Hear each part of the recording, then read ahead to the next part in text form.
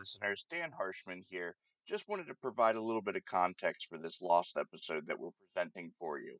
Originally recorded September 18th of 2022 and recapping the events of Dragoncon in Atlanta, as well as Austin's exciting presentation of a fully finished proton pack replica to Mr. Logan Kim. It was intended as a casual way for us to get back into the recording after such exciting moments in our lives, but unfortunately, the episode ended up just kind of sitting on my hard drive going unreleased. But at this time, we want to go ahead and treat our fans to what we're dubbing the lost episode or the unofficial season finale to season one of the Black Firehouse podcast. We hope our listeners enjoy it, and we hope you guys enjoy our new episode that's also going to be coming out at the same time. Thank you so much, and go out and build something.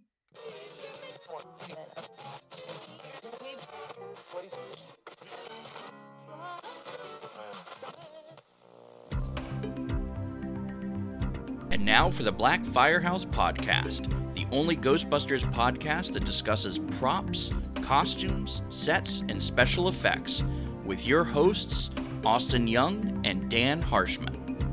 You know, it's just occurred to me we really haven't had a completely successful test of this equipment. I blame myself. So do I. Let's get ready. Switch me on.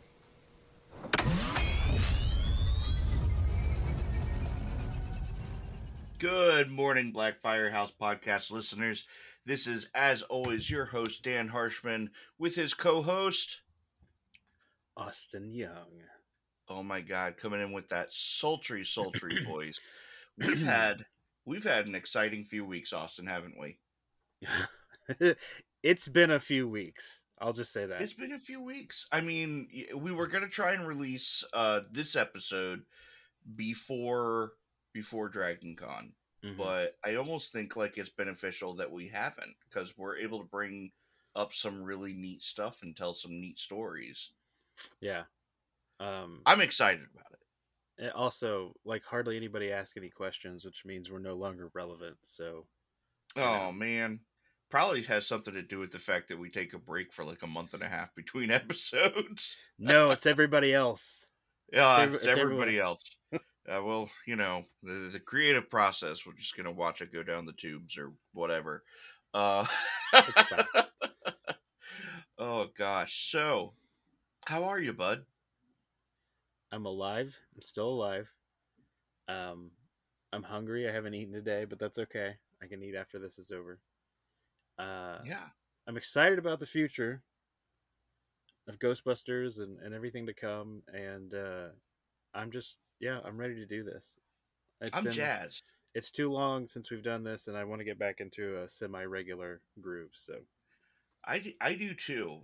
We got some interesting feedback though, for the couple of weeks. You know, I guess some people kind of enjoyed the more casual take on the conversation without the breaks in between segments. Mm-hmm. Yeah. So maybe that's something we should ask our listeners if that's something that they want more of going forward. We're going to try it out again for this episode, so we're not going to have any of those sound breaks, which is fine because I put those together.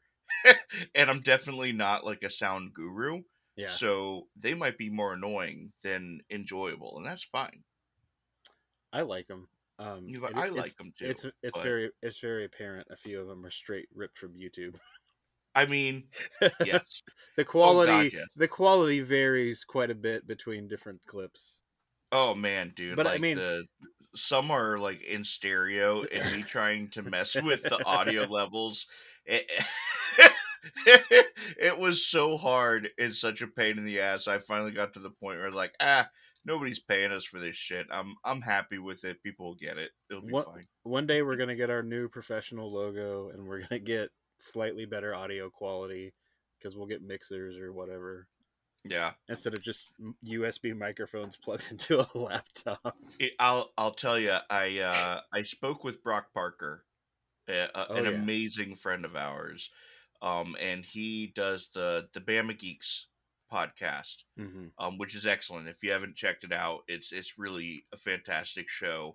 And he was telling me about his whole sound setup, and like he has mixers and all these different high-end microphones, and he knows all the brands, and it's totally his gig, totally his shtick. And I'm just like, Me and Austin plug microphone into computer, make go with website.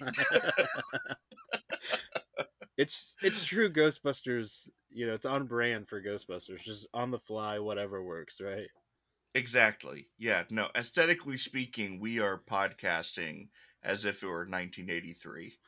Ah, I love it. I love it. It's screen accurate, baby. Yeah, everything's on a DAT recorder.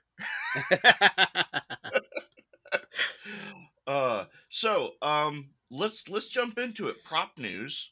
I we have so much, and I think one of the biggest ones is kind of your story. But some smaller things that I'll start off with. Ghostbuster fans is ecto goggle frames, Hmm. unfortunately delayed. That's okay. It'll be worth it. It absolutely 100% will. I got a chance to talk with AJ at Dragoncon um, over Labor Day weekend, and he's also made this announcement public, so I'm comfortable enough sharing it. That he has convinced dot fasteners to bring out of retirement the micro fasteners that are accurate for the frames as far as attaching, I believe, the pad to the frames. Yeah. So those will be made out of metal. Um, he had told me that he was exploring some different alternates if he wasn't able to do that, and they were very creative. I'm definitely not going to doubt that. I'm not going to like say anything against that, but I think compared to with what his alternate takes would have been, a 8-week delay is going to be more than worthwhile. And I think anybody who has thrown down the $200 on a pre-order for those frames is going to be really, really pleased with the end result and very happy to wait a few more weeks. Yeah, I mean, I'm sure it was no small or easy feat to convince them to bring out of retirement that design for those snaps, and probably was not cheap either. So, No, when you do get your no, frames, everybody please publicly thank AJ Quick for the hard work that he does and all the money that he spends and the headaches and the frustrations that go on behind the scenes that nobody knows about or appreciates. which is I mean, that's the running thing with Yeah. makers, man. I mean, I guess the heat's turning up for Max Factory, Mm-hmm. with people, voicing their frustrations, but we can't pretend to know what these people are going through. I myself, you know still waiting on the next monthly update from Heimdall's Armory on those aluminum ghost traps. Mm-hmm. We know he has the material. We know he has the welder back. I guess he had a pedal malfunction, but last update was a month ago, Yeah. and it's not at that point to raise hell. Honestly, 4 or 5 months from now, it's probably still not really time to raise hell. Yeah, I mean, Um, I'm in that boat right now with these belts. I did that second run of Ghostbusters 2 belts, and we'll get into the reasons why I haven't got to touch them here in a little bit, but like, you know, I didn't. That's at the time when I started the second run, I had time to work on them. I had a couple right. of delays, and then everything switched over and changed gears like overnight for me, basically.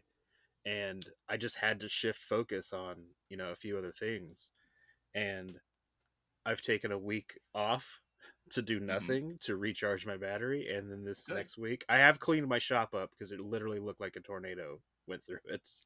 Good. And then this next week, starting tomorrow, I'm going to get back in there. I'm going to get them finished up and get them out to people. So yeah, shit happens. It's Yeah. just the way it works. So yeah, let's talk about that. Well, we have You've one had, I thing. think, We have yeah. one. I have one prop news that I want to bring up that I totally meant to Okay. bring up in the last episode. I think it's a really cool endeavor, and I just want to shout it out. A guy named Mark Feltwell has created a website called Ghostbusters Supplies, Oh yeah. I saw and that. it first kind of popped up on my radar. I don't know, a couple of months ago maybe. I want to say he made kind of like a teaser post or something on one of the Hmm. group pages, and it's a really cool idea. Basically, it just it's everybody that is reputable that sells proton packs, whether it's full commissions, parts, um, somebody you can hire to put a pack together for you. You know, you buy all the parts, Hmm. you send it to them, they build it for you. Uniform parts, patches, anything, and it compiles them all together in this database, and it's just a great website. It's really well put together. I think it's a great resource that hopefully people will utilize and quit posting on the forums every 2 minutes. Where do I get an ion arm for my spirit pack or whatever? You know, like Right, right. if you know, it needs to be. I think I don't know. I just think it's going to be a really great resource. Well, here's a question for you about that, because that is an awesome resource. Now, um, you said the creator behind this is Mark, right? I believe so. Yeah. Okay. Do you know, is he mining for this information, or is this a submission thing?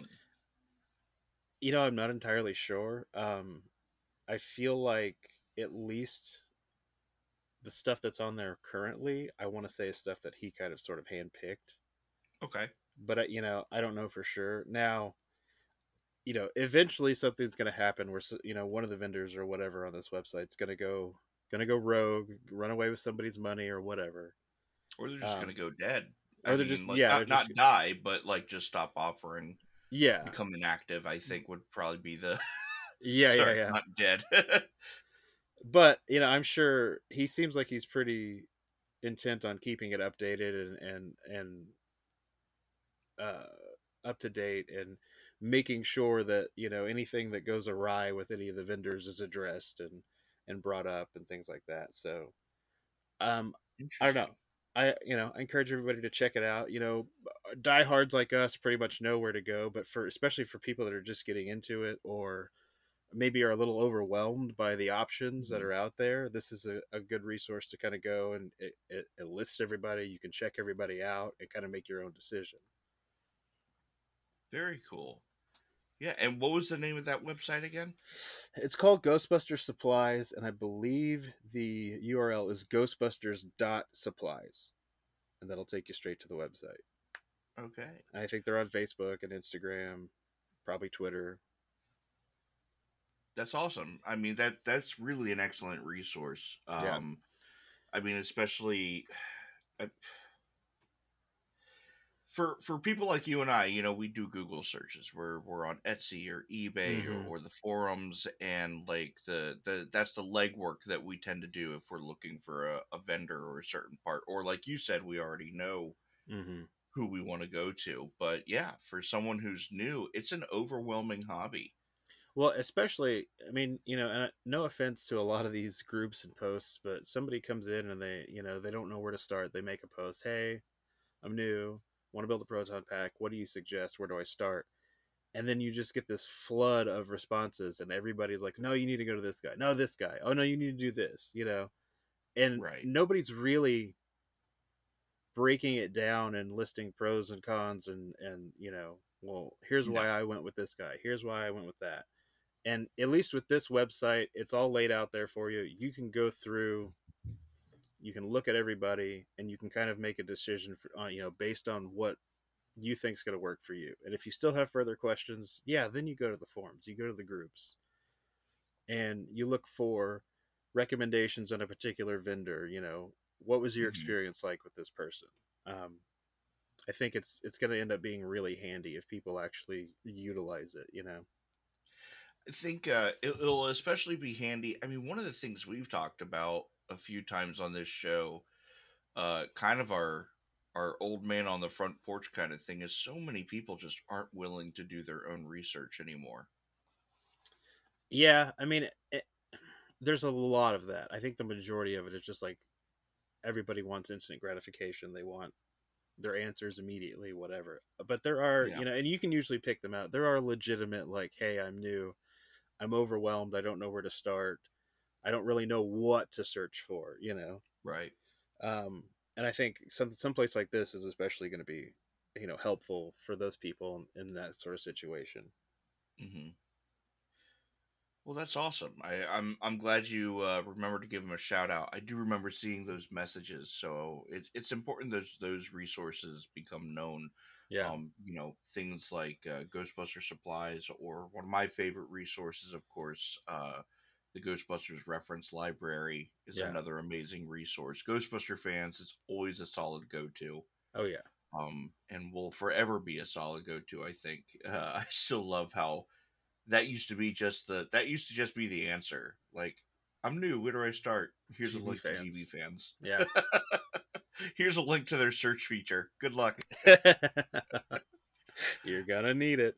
You're gonna need it. I guess other cool prop news as well is Taco Belly um, continues to impress with 3D prints and has been offering a number of spirit upgrades Yeah, I saw for those. those doing spirit proton packs, and it's cool. Like, they're just these little cosmetic upgrades, and I love it because his stuff hasn't stepped on anyone else's foot.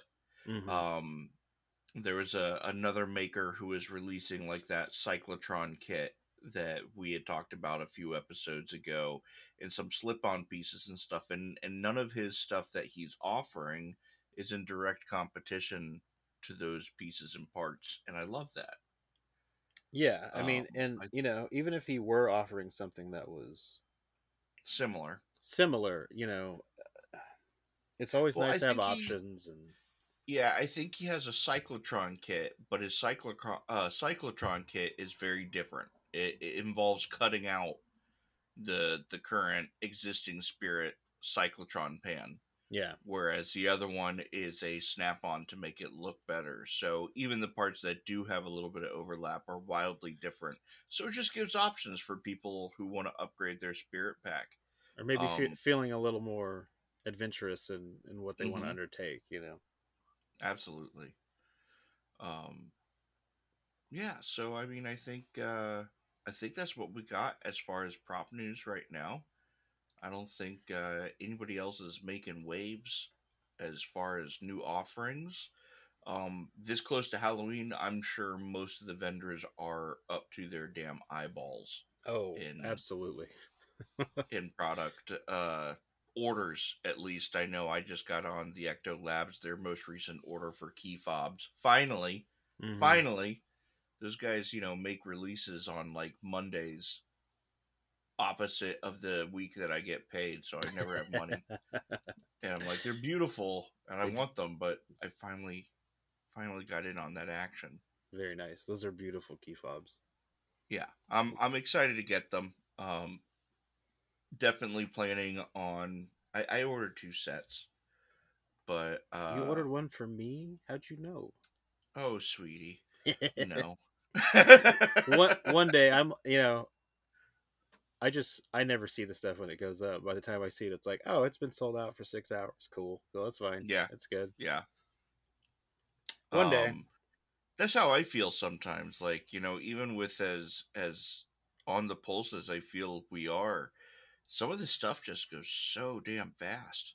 Or it just sneaks up on you, or and I notice for me a lot of it has to do with Instagram or Facebook or whatever, their Hmm. stupid algorithms. And I'll see posts from places in my feed hours or days after they were originally posted, because for whatever reason they Hmm. didn't feel the need to show them to me when they were posted, you know which is really annoying, but it is what it is. And that's the problem with social media. Sometimes you just can't trust them. Occasionally Occasionally you you meet meet a a nice nice one. one. Instagram. MySpace. Oh, Zanga. Oh God. But usually they just turn out to be some kind of big live journal. Oh man, we're getting into the meta now. And Uh, that's the end of this episode. No. we're getting zooked. Bye guys. Um, let's see. Anyway, So that's prop news. That's good prop news. Um, do you have anything that stuck out in your mind? Any recognition you want to throw out there? Say normally this would be the you've earned it kind of thing. I have one. I have two that I'm thinking of. They're You from then Dragoncon. Well, three. yeah, Two go of them for are it from because Dragoncon. I haven't One really is paid attention to anything in the last like 3 weeks, 4 weeks. You know. so good friend of you know of the podcast, Mr. Matthew Burkett. He's been on here a couple times. He got his Phoebe pack pretty Hmm. much completed, and it's gorgeous. It's it's amazing. It's It is. just a total work of art. It is. It's absolutely gorgeous. Um,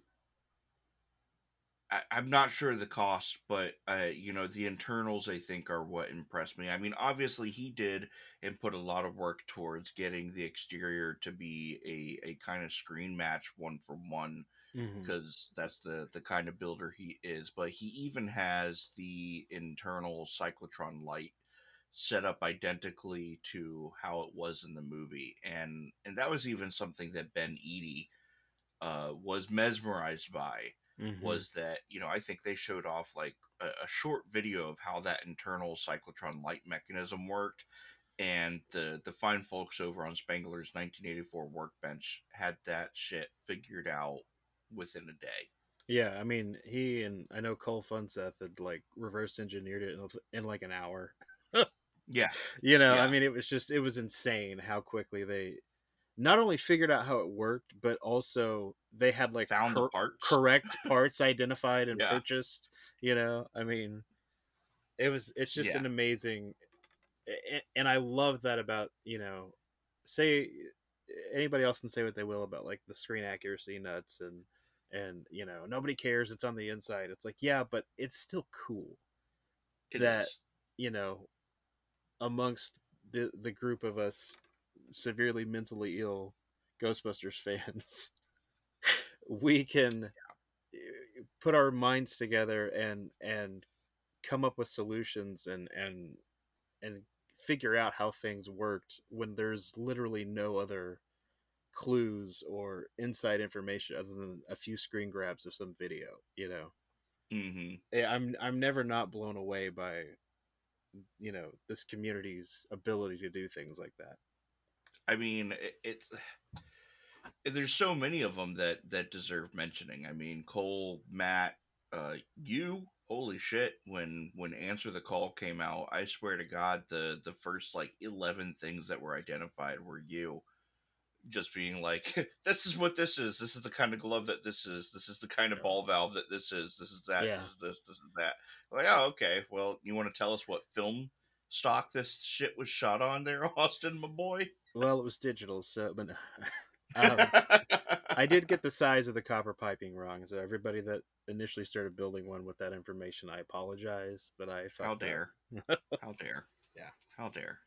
Um, let's see. So these other two are carryovers from PKE Surge. So uh, for our listeners who are not aware, um, PKE Surge is a Ghostbusters event held at Dragoncon, which is in Atlanta every year. It's the largest uh, pop culture convention outside of New York Comic Con and San Diego Comic Con, and Hmm. I think is superior to both those conventions personally, but I'm also very biased. Yeah. Um, and then we have PKE Surge in the middle of it, which is like the largest gathering of ghost heads annually. We used to be able to say it's the largest gathering of ghost heads, and then the 2016 premiere happened. So then we had to say it's the largest gathering of ghost heads on the East Coast, and then last year's premiere happened. But now we just get to say, well, it's the largest annual gathering of ghost heads. So we can still say that. It's But the largest gathering of ghost heads in Atlanta on Labor Day weekend it's the largest gathering of ghost heads at this of particular spatial moment in time. the particular year it's being held. Yes. Yeah. Year of our Savior, 2022. Um, and this one made the news, so it should come as no surprise. But Mr. Rob Sosby, another good friend of ours, made that Ecto Glow outfit that Hmm. was just fucking cool. It was baller, dude. It Every was part of it. great. He shared with you progress photos. I don't talk to him outside of the belt that he ordered from me. I'm not actually friends with him. Not saying I have anything against him. We've just never connected, you I know. came off so much more aggressively than I think you meant. I don't talk to him other than no. I just we've never really connected and struck up a friendship or a conversation yet. But I'm sure that'll change. He seems he like a is really he cool is dude. worth every moment of your time if you Yeah. do. So he was sending me progress photos of this thing, and I had to do everything I could to shut the hell up about it because everything from the terrifying glow mask to him the, testing out the jumpsuit glows. Like a lot of people don't realize that the oh, jumpsuit okay. glows. I didn't know that. Um, I thought it was yeah, just like white fabric or something. no. So I mean, it is white fabric, but he did testing and bought like 3 or 4 suits in which he was trying out what is the most effective way to get this thing to glow, which was really cool. But you don't get the full effect, of course, unless he's in the dark, Yeah. and that's not something that he had much of an opportunity for at DragonCon. Okay. But he recently posted some photos of it, and it with the full effect, with the pack glowing, the face mask is glowing because the face mask was printed out of a glow in the dark, plastic, and then the pack itself. Now the pack itself is glow in the dark plastic, but he made it even better by doing black lighting within the Yeah. pack so that it is always glowing. And Yeah, that was really cool. That was a pretty great idea to do that. it was really cool. And I think the thing that really blew me away about it was how clean it looks. Yeah. Whenever we build something, there's Bondo, there's epoxy putty, there's I gotta fix this hole, I gotta repaint that. Oh, the black paint will hide this. Oh, we Mm-hmm. gotta go for the wonk. you know, Yeah. any number of things that if you stripped all the paint off our proton packs, they'd probably just look like fucking piles of shit. Oh, 100%. I mean, and that's what we're going for, right? Right. I mean, you it know. is. But he had nowhere to hide on that build. I mean, it's a solid color build. There was nowhere to hide. There was no filler that he could use or paint. Well, I'm sure they have a glow in the dark paint, but he didn't use it. So it just makes the build, to me at least, that much more impressive that it was able to be printed so cleanly and put together so cleanly that the entire presentation is crisp. It's good. He did a Yeah. great job. Yeah, it's Um, amazing. Like, it it's always fun to see those Kenner inspired builds and stuff, mhm. like Fernando and Boers have done several of them that are just outstanding Oh and yeah. it's nice and fun to see people still kind of trying to come up with new things Well, and different things. even our friends over at Yes Have Some, they've done some Fright Feature costumes before, haven't they? Have they? I think so. I think we've seen Craig and Abby in Oh, Fright Feature yeah. stuff. Yeah, that's I think true. That was a we've couple of seen years ago. Yeah. yeah, we've seen Zach Myers, Oh, also another friend of ours. He's yes. done some Kenner inspired stuff. Fernando, Yeah. an amazing builder. Boars, he runs Borzinis, does some really great patchwork. Pins, he's also helped on PKE Surge quite a bit. Mhm. Um, and yeah, so it's just always cool. It's always great to see those Kenner inspired costumes, like you said. Yeah, it's just I was having a conversation last night with a friend of mine actually about how, as far as like screen accuracy goes for like the proton packs, we've done everything there is to do externally, so it's getting to that point where everybody's turning to the internals to replicate Mhm. the shit that you never even see on screen because we're out of things to do, right?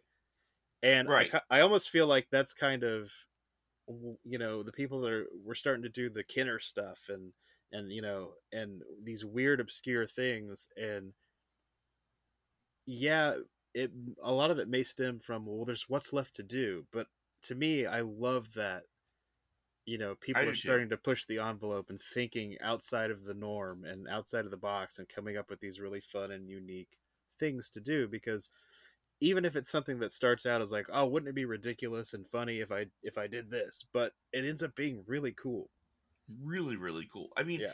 even the accuracy guys, I've ordered parts so I can build not only a set of ecto goggles as they're seen in New York shots, but I've Mm-hmm. also purchased the supplies to build them again as they're seen in LA shots. Yeah. So I'm also, and we've talked about the ghost trap in that same sense. So I'm excited to see those kinds of builds. Yeah. I mean, You know.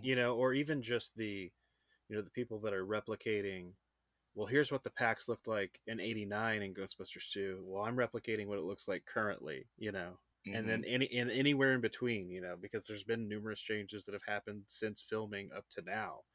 Whether it's something's broken and been repaired, or Planet Hollywood adding wall cables to plug the packs in for display or whatever. I love Hmm. seeing all the different iterations and different variations of things that people decide they want to replicate, or even the mishmash amalgamations of different elements and things into some kind of idealized version. First person to do a Casper proton pack wins the podcast. Oh, do I need to grow a mustache? Yeah, you do. Because I got to get a GB1 suit. I'm definitely at that weight where if I An ill-fitting a very Ghostbusters one yeah, suit. if I can get a size or two too small, GB1 suit, GB2 gloves, GB2 elbow pads. Yep. Yeah, I'm doing it. I think he was rocking the Spengler hero in I, that scene. I believe so. Yeah. All Yeah, right. not the superhero, the Spengler hero. Mm-hmm. For those people that have the making of book.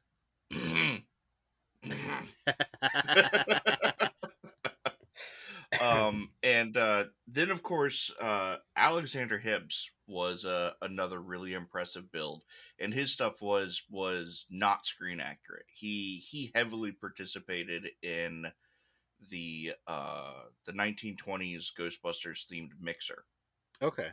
that we had on Friday night, and he built this proton pack with the idea of what would a proton pack look like in the 20s or 30s. Mm-hmm. So it comes off very, very diesel punk. And we've seen steampunk proton packs before. We've Yeah. seen a shit ton of steampunk proton packs.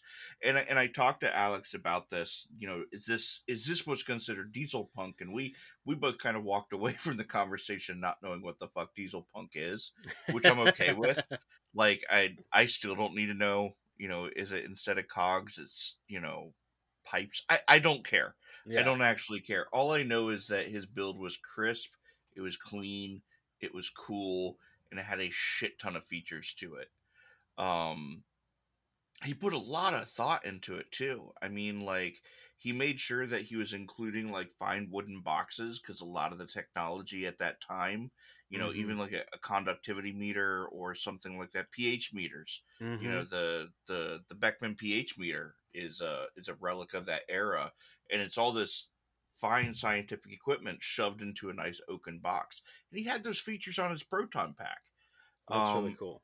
it was really cool. I mean, like his cyclotron, it had like a good spin action to it. There's a cool Edison bulb at the end of his thrower.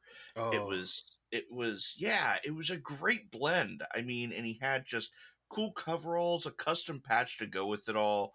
He was wearing a flat cap, and then my favorite part though was his ghost trap.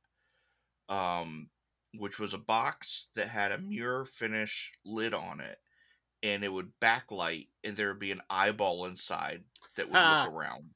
It was That's so cool. that's awesome. See, I It haven't was seen I haven't seen this at all, so I'm gonna have to go back and look for it because that it's sounds amazing. definitely worth your time. Um and then honorable shout outs to the overall costume winner, um Mrs. Hinkle, for her fantastic Stay Puft inspired flapper dress I for did see that that night. one. Yeah. And then Mrs. Sosby for her Ghostbusters 2 inspired mink shawl and Yeah, flapper outfit, that which was was cool. so much fun. Yeah. It was so much fun.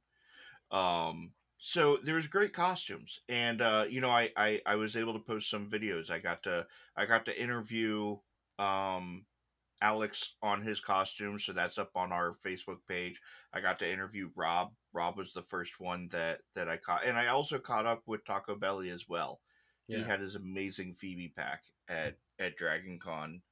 Um, it was a great show, dude. We missed you quite a bit.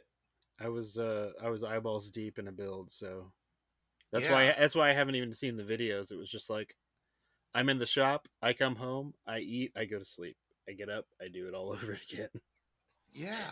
So, So so I guess the You've Earned It kind of really outlined what I was doing on yeah. our little 2 or 3 week interlude. I'm not going to say break because we never intentionally break from the show. It's just we're busy guys. Yeah, but we're never busy with important things. At least I'm not. That's fair. Yeah. But this time you were. Yeah, I guess so. I guess you could say it was sort of important. It was Are you important to allowed? me. Are you allowed to talk about it, or do we have to wait and buy the book? Well, what's best for no, it's I can talk about it. Yeah. It's good. Okay. Finally Well, I can be like, here's what happened.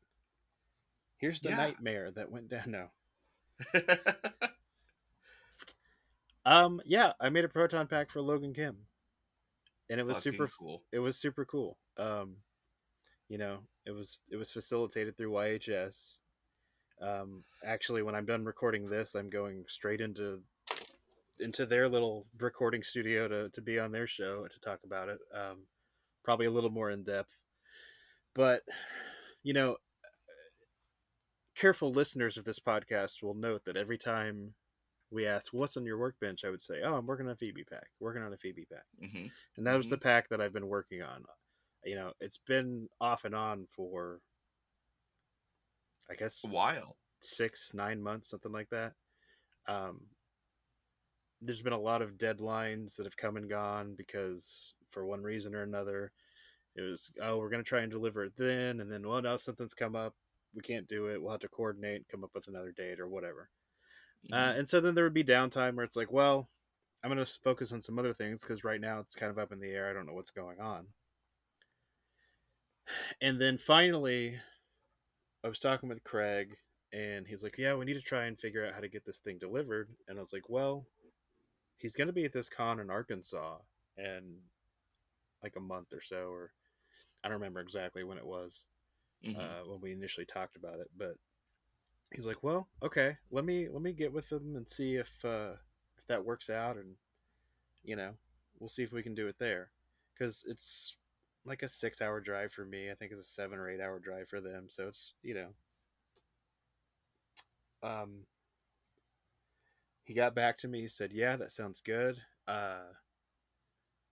You know, I said, "Please make sure because it's going to be in a storage crate or a like a travel case. You know, make sure that if one of his parents is driving, because it's, you know, there's no way I'm going to let him put this on a plane, right? Right.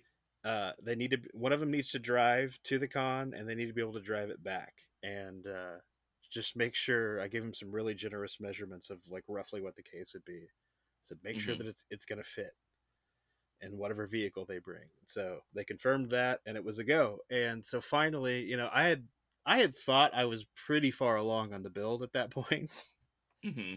but you really forget about all of the little tiny things that kind of Every come time. every time. And man, the the last 48 hours of that build, I've never been more stressed out in my life ever. Oh no. It was insane, but it all came together. Um, we gave it to Logan. Logan loved it. I think his mom might have loved it more than he did. She seemed very excited. But no, I mean, it was a credible weekend. It was such an amazing thing to get to build. You know, a proton pack for a Ghostbuster. You know, Right. it's kind of hard for me to really convey how special that is to me and like what that means to me, because I mean, Hmm. Ghostbusters is it's a huge part of my life. Like, I wouldn't have the friends that I have, I wouldn't have the experiences that I've had, and the places I've gotten to go and the things I've gotten to do if it weren't for these movies.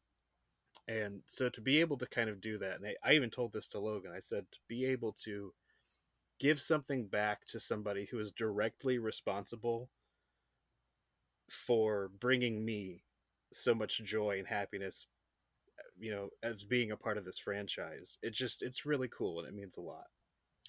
Do you think Logan, this is a loaded question.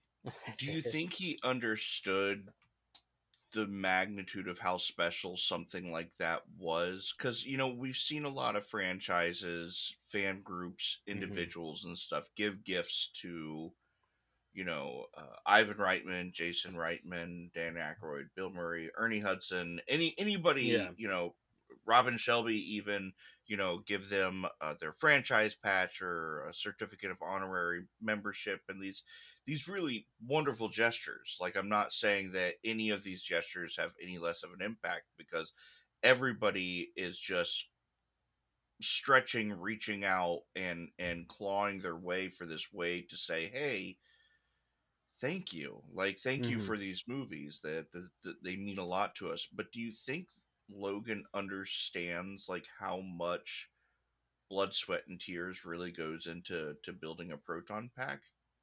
I don't know. I have no idea. I Probably hope so. not, but I hope so. Yeah, And if not now, I mean, he's only 15, right? But sure. maybe someday in the future he'll be like, man, this really probably was a lot of work. I mean, Yeah, who knows? But at the end of the day, it doesn't really matter to me. It was sure, it sure. was it was an amazing experience, and I'm so grateful for the opportunity, and grateful to Craig and Jake and Abby for helping facilitate the whole thing, and to Logan's parents, who are just amazing, incredible people. They're so nice. Doe and Brandy, they're just wonderful people, and it was a really fun and really stressful experience leading up to the delivery. But at the end of the day, it was all worth it. So why a proton pack and not, say, goggles and an RTV trap? Because Podcast got gypped. He was the only kid that didn't get to use a proton pack in the movie. You're entirely right. No, I was curious if there was any other thought, because that was my thought process. Because he even goes for it in the movie. Yeah, When they hear Muncher in the factory, like you could see him. He's clawing at Phoebe, like, but wait, it's my turn. It's it's my my turn. turn, and she just marches off. Give me the gun. Yeah. Yeah, it felt like righting a wrong or something. Yeah, Um and I mean, every Ghostbuster needs a proton pack, right? So, absolutely.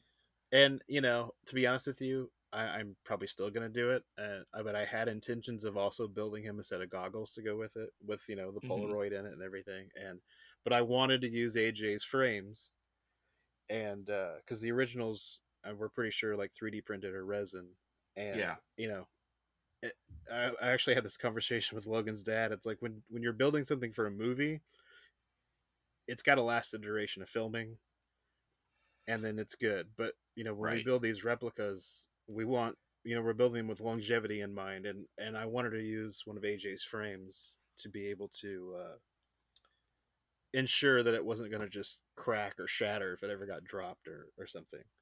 Sure. Um, but it all worked out because I wouldn't have had time, even if AJ had the frames available. It's like I Right. ended up not having the time to be able to put those together. So maybe in the So future. correct me if I'm wrong, but from listening to the YHS episodes and stuff, I always have gotten the feeling that Logan Kim's parents are more excited about him having a Ghostbusters role than he is. I can't speak for that. They're pretty excited though. I mean, they're they're loving it, and rightfully Good. so. I mean, there's a lot of the proud parent moments going on, that you can see Mm-hmm. if you watch their video. They're in the background, and they're just so excited that this is happening, and Logan was. I mean, the thing is, this Logan's cool as a cucumber, man. I wish I was Yeah, that cool when I was 15. I wish I was that cool now. He's just he so really is. he's just laid back and just chill, man. And but you can tell he's genuinely getting a kick out of it, and he really he loved the thing. I mean, he really did. Good. Good. Well, I'm excited. I know, I haven't gotten a chance to meet, of course, like Celeste O'Connor's parents, but I was gifted the opportunity to meet McKenna Grace's mother Hmm. at the NBC filming, and again, proud parents. I mean, Yeah, all around super supportive, and I hope that that never changes. I really hope in 10 or 20 years we're not reading some horrible tabloid dirt piece about them, because so far it just seems like they're all great kids. They're yeah, bringing something really cool to the franchise, and their parents have just been. She gave me a little Stay Puffed action figure. Like, how can I that's can't. awesome. She slipped it over to me, and she was like, "I really like your blue jumpsuit," and and then I met Bill Murray. So I mean, it was a Yeah, great day. yeah, Also, got to see Ghostbusters with my buddies. That yeah. was fun, I guess. We got to yell Uh, at each other from across the lines. yes. That was Oh fun. yes. Yeah. No, I mean, Logan's parents are great, and I don't know. I feel like those kids are well looked after, and they've got great heads on their shoulders, and I think that's very much due to their wonderful parents that they have. So And a good support network, which yeah, is always important, especially for a child in Hollywood. It can be such a thing yeah, as anybody that listens to us. We mostly talk about props, but they know they hmm, know how the culture can be and how it can really eat people up and spit it out. yeah, And well, I'm excited. So you said you're also though going to be talking about this for the Yes Have Some crew. yeah. Like whenever we're wrapped up here, I'm Awesome, waiting on a link from Craig to go over there on their show cool. and talk about it. So Well it then, was cool, dude. It's something I'll never forget. It's an opportunity that like I will never take for granted and will cherish forever. good. It's really special and really just amazing. Well, I'm not going to bother you too much more about it. I am going to wait for that YHS episode to drop. I don't want to steal their thunder and their hard work and in gifting you this opportunity. I do know though that there's other members of the community as well Oh God, that yes. that help as Oh far God, as the yes. prop builds. Yeah, Um, we're gonna shout them so out right now because like let's do it. I'm the mad scientist that like put this thing together, but it was 100% a collaborative effort. When I when I immediately immediately when I got word that like this is for sure happening, I hit up Matt Burkett because he had already made an incredible prototype set of electronics for his Phoebe pack, and Hmm. I was like, dude, I want you to do electronics for it.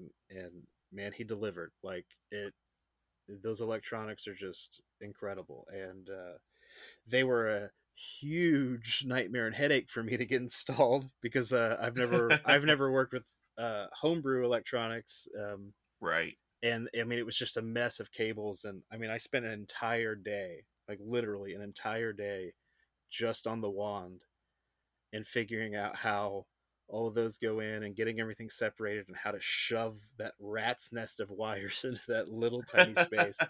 But I got it done. And bless Matt, he put up with so many questions like, what does this do? How do I do this? I don't know what's going on. I'm never gonna finish this thing. I'm gonna kill myself. Like, Oh and no. and he was just like, "You're good. You're gonna do it. It's gonna be fine. You got this. You got this." And I was like, "Oh my god," you know. Um, so Matt not only was technical support, he was emotional support as well, and I'm forever grateful for that, and for his willingness to step up and supply the electronics for it because it really it's the icing on the cake. Like yeah, the pack is great by itself, but without those electronics, without the sounds, it's just a proton pack. You know, Right. so yeah, I mean, major props and shout out to Matt, and I love you, Matt, and I appreciate everything that you've done, and it really was something special with those electronics in it. And Logan, the kid knew immediately how to operate the thing. He knew the order to flip all the switches on the wand. Like, because Matt's electronics are set up that you have to flip them in the order that they're flipped in the film, or the fire button won't function. And so you can't just start flipping on the vent light and then hit the intensify button, it won't fire. So they have to be flipped in a certain order. And man, he picked that wand up and he was just like, click, click, click, click, click. Okay, cool.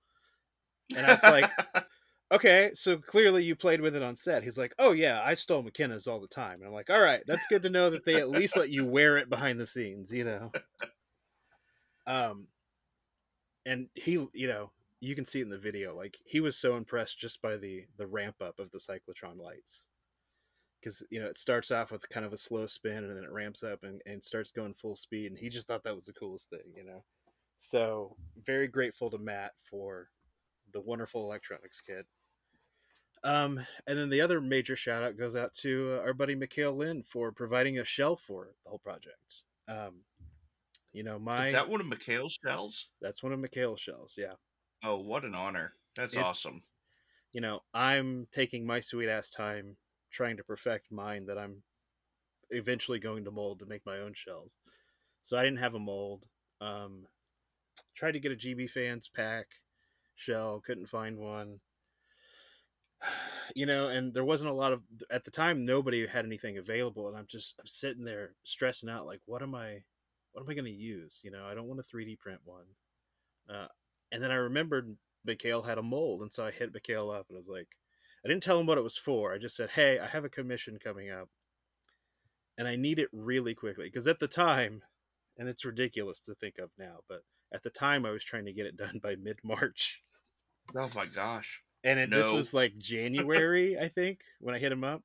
And right. It's like, I really need a shell. And, he stepped up, and, it's cold in January. And he lives in Missouri, so it gets really cold. And he stepped up. He put space heaters all over his garage and went out there and set up and tried to cast me a shell. And it came out beautifully. It's a really great shell, very well made. And I kept it secret from him the entire time. I didn't tell him what it was for, because I wanted to, like, I don't know, surprise him and be like, send him a picture of Logan with the pack on and be like, hey, here's what your shell went to. And I did that, and he's like, oh yeah, I kind of figured that's what you're up to. I was like, damn it. he's too smart for your hijinks. Yeah, he's way too smart, but he really stepped up and provided an amazing shell to use, and I'm really glad that I got to use one of his shells in the build. I'm gonna forget so many people. Hang on, let me pull up my list here. Where are we at? There it is. All right.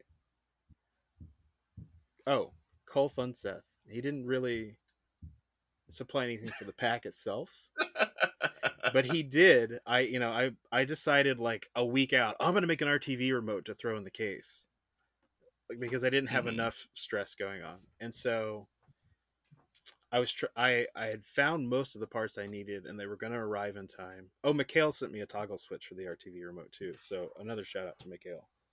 But Cole, I ended up not being able to get the black antenna in time, and so Cole had a couple extras. He sent them to me, and then I ordered the red indicator lights. The part number and everything was correct. They show up, and they're too small.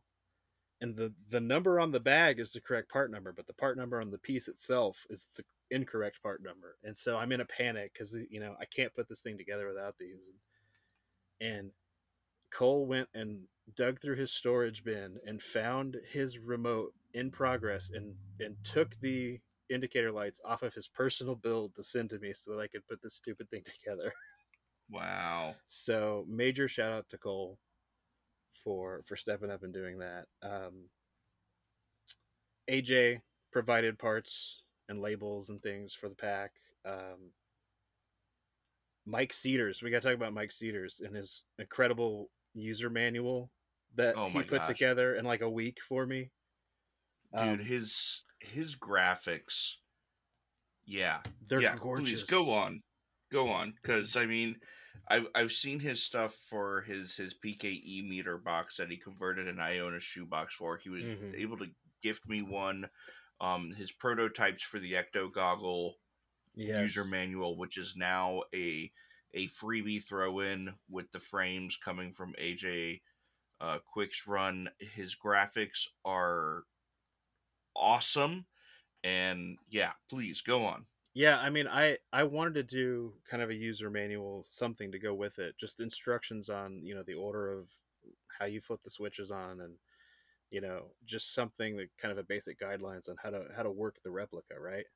Hmm. And the whole concept for this thing was that it's kind of an in-universe storage case. It's got stickers that maybe podcast through stickers he had laying around on it, whatever. So I wanted it to be something that was kind of in universe, but detailed the operation instructions for the replica itself.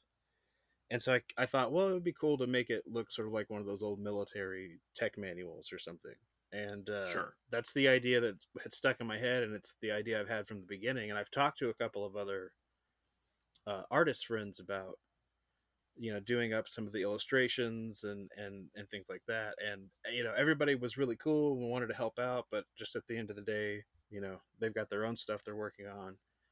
Didn't work out schedule wise. So I was trying to figure out what I was going to do.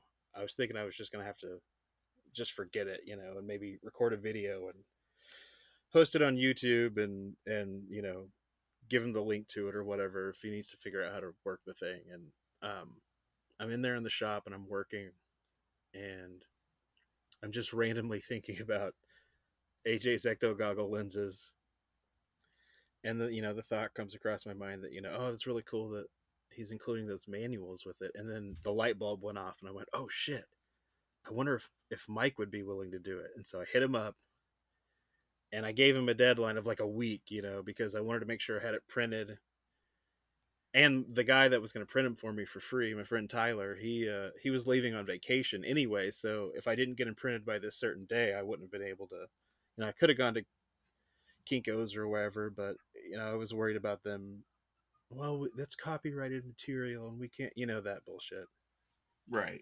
And so, yeah, I mean, dude, he turned around those illustrations in record time, and they are absolutely gorgeous. And he did the layout for the manual and everything, and it just turned out phenomenal. Like, it's far above anything that I had imagined for it. It's absolutely gorgeous work. Yeah, it's Absolutely. so cool. And I mean, Logan thought it was cool. I think Jake from YHS was more impressed with anybody, because I open the box and show it to them before we take it over to Logan. He's just like, "There's a manual." Well, yeah. Perfect Jake impression. Thank 10 you. 10. Thank you. You're welcome. But yeah, I mean, that was an incredible addition to be able to include with that. Like I said, his artwork is just amazing. He turned it around in record time, and so grateful to him for doing that on with such short notice. Hmm. Um, yeah, I mean, and my friend Chris Carlson, who 3D modeled the front grip for the shotgun grip. Hmm. I had him 3D model it, but I didn't have him do all the weird cracks and the rivets, and I just wanted like a basic shape with the grooves in it. Sure. So he did that. My friend Ross 3D printed it in resin for me. I had him print me, I think 3 or 4 of them, and I went in and like hand finished the rest of it. I put in all the cracks and the nicks and scuffs, and I put the rivets on and all that stuff, and really refined the shape, and then molded it and did resin cast. But it's such a collaborative effort. Like, yeah, I put everything together, and I did my fair share of fabrication and things for it, but it none of it's possible without the help of everybody that contributed. Um, That's and awesome. so, yeah, I mean, it's just I'm forever grateful to everybody that had a hand in it. How no matter how big or how small the contribution was. Very cool. Very, very cool. And yeah, so I mean, on that note, we'll throw a special shout out also to the PKE Surge planning staff for kicking that off. It Mm-hmm. just goes to show that we may be two guys like talking about this, but we're not the end all be all. Oh no, and not at all. and I don't think there's anybody in this community that would claim to be the ultimate in whatever, be it knowledge of Mm-hmm. props or building or anything. We all use vendors, we all use help, Mm-hmm. we all rely on one another, and there's always multiple go-tos. There is no end person, there is no one source. um Yeah. well, very cool. So I know we have about 40 minutes left that we would normally be in our show. I know we might have some time constraints because the YHS guys might want you. They can hold a little bit. They're much bigger than us. Let's get into the meat and potatoes of today's show. So we last time we did this was session 7, which is we did a Forever ago. community Q&A. Mm-hmm. And so I have the questions that were posed to us from Spangler's 1984 Workbench. Again, Spangler's 1984 Workbench, guys, if you want to get in on the prop conversation, that is our go-to forum. Um, and you have the ones pulled up from our Facebook account, right? Yes, all 6 of them. Well, I have roughly about 6, so I mean, I think that should be, Should be that play. should be enough for us to Yeah. do this. Um, why don't you throw the first question out and then I'll go. All right. First question was from Mr. Jack Dowd, always a reliable source for questions. Mm-hmm. Of the 3 radio controlled props shown in the Ghostbusters movies, Dana's baby carriage, the possessed mink coat, and the RTV, which one would you most enjoy working on a replica of, and why is it the mink coat? Bold assumption. Bold assumption. I mean,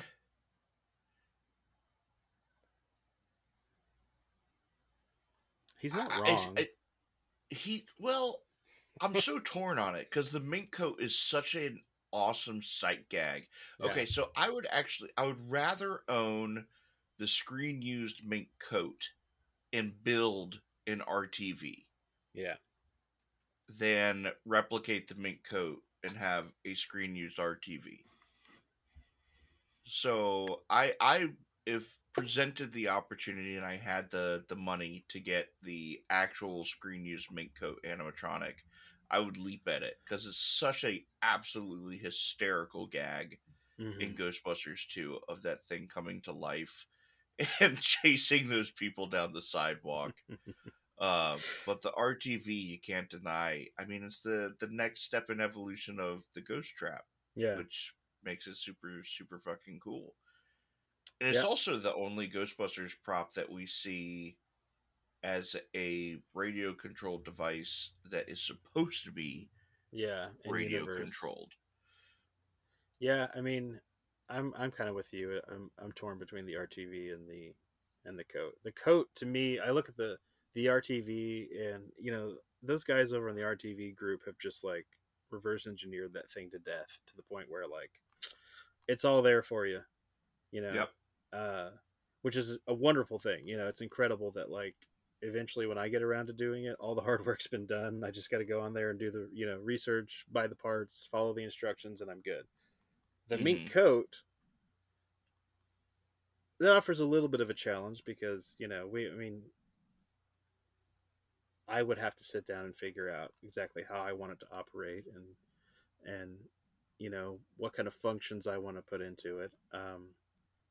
So I could see it being a little more challenging, maybe a little more frustrating, but like maybe slightly more rewarding at the end of the day when you Mm-hmm. get it to work. So I don't know. I think they both offer slightly different experiences, different rewards. Sure. And then the baby carriage is like, whatever. Yeah. I'll build one, put a fake baby in it, drive it in front of a bus, see what happens. I mean, it was cool that they were able to get that thing on 2 wheels. Yeah, I wonder if that was like a driving thing that when they turned it, it accidentally went on 2 wheels and they're like, no, fuck it, that's awesome, keep it. yeah, Or if that in itself was another special effect if they had it on wires to yeah. get it to take that curve. I don't know. Maybe we can build one and see if we can get it to drift. Too Fast, Too Furious Baby Carriage Edition. It's all about family. It is. It really is. So, my first question is also from Mr. Jack Dowd. Um, which is the best official alternate design of a non-movie Ecto? The Kenner Real Ghostbusters Ecto 1, the Kenner Extreme Ghostbusters, which he calls it Kenner, but that one was actually made by Trend Masters. Mm-hmm. The video game Ecto 1B, the Sanctum of Slime Brinks truck Ecto 1, the VR Academy hover car, or the Spirits Unleashed, as he calls it, Photoshop of Horrors. I am going to have to go, and this may be controversial. I'm going to go with the Extreme Ghostbusters Ecto. Are you preferring the toy version or the animated version? Both. I mean, I love the roll cage. I love that it's got a roll Yeah, cage. I that li- roll cage is cool. I don't know. I like the roof rack on the toy and the show. Mm-hmm. You know, I think it's cool. The 1B obviously is great. But to me it's too similar to the Ecto 1. You know, it's got the Super Slammer and some of the decals and things are different, but like the Extreme Ghostbusters showed an actual evolution in technology and you know, like it's got a video camera on the top, and like of course that would be Mm-hmm. something that they would utilize. You know, that's my biggest problem with fan Ectos is everybody replicates the Ecto 1 roof rack Sure. and just sticks it on whatever vehicle. It's like, okay, but the technology would update. I'm not saying it needs to be sleek and sexy or, you know, but like different functions, different things that it can do, you know, not just a sniffer, maybe something different, you know. Doesn't all need the two tanks on one side and the long tank on the other. Come up with different functions and different capabilities. It's, you know, it can accomplish and think outside the box. That's why I really liked that Ecto from Extreme Ghostbusters because it was different. Fernando did an amazing job Dude, of conceptualizing his own roof rack. yeah, I mean, and what he did do with the elements that were from the movie, he updated them and he added new Mm-hmm. functions to them. Like the hood he put on the sniffer was gorgeous. Mm-hmm. And the radome, you know, instead of having the stripes, you know, they're actually cut out sections with like flashing lights inside of them. That was so cool, you know. It was. And It was he super added cool. all sorts of like utility lights in the corners and everything. I'm like, that's stuff that, you know, they would add eventually, I think. Yep. I agree. I agree. I do love the Extreme Ghostbusters Ecto 1. Mm-hmm. Um, for many of the same reasons, but I have an especial affinity for the Ecto 1B. Yeah. Uh, not because of the Super Slammer, but because of how much the Universal Studios Mm-hmm. Ecto 1 calculated into its design elements. Yeah. And I don't think a lot of people realize that. There's obviously a lot from the Ecto 1 and the Ecto 1A. Mm-hmm. You know, the side stripes. I love that. I always wanted to see the Ecto 1 with the hazard striping from the Ecto 1A. Yeah. I always thought that would be a natural progression after Ghostbusters 2 for them Mm-hmm. to kind of bring some of the advertising elements off. But then there was also the inclusion of things like the red deck lights in front of the light bars. Yeah. Um, and some of the more boxier elements on top of the roof rack are all takeaways from the Universal Studios Ecto 1 that Mm-hmm. they had. Um, and I love that. That just spoke to me in a very, very nostalgic way. Yeah. My first time, I think I was like 7 that I went to Universal Studios on a big family trip. I dragged my mom through that show like 6 or 7 times, dude. I mean, like Yeah. I got up on their little pre-show stage almost every time.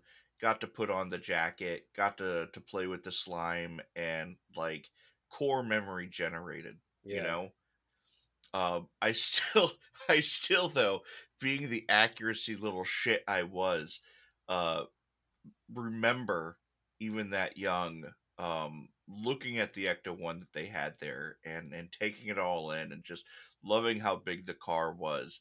And I remember my mom going, "Is this the one that they used in the movie?"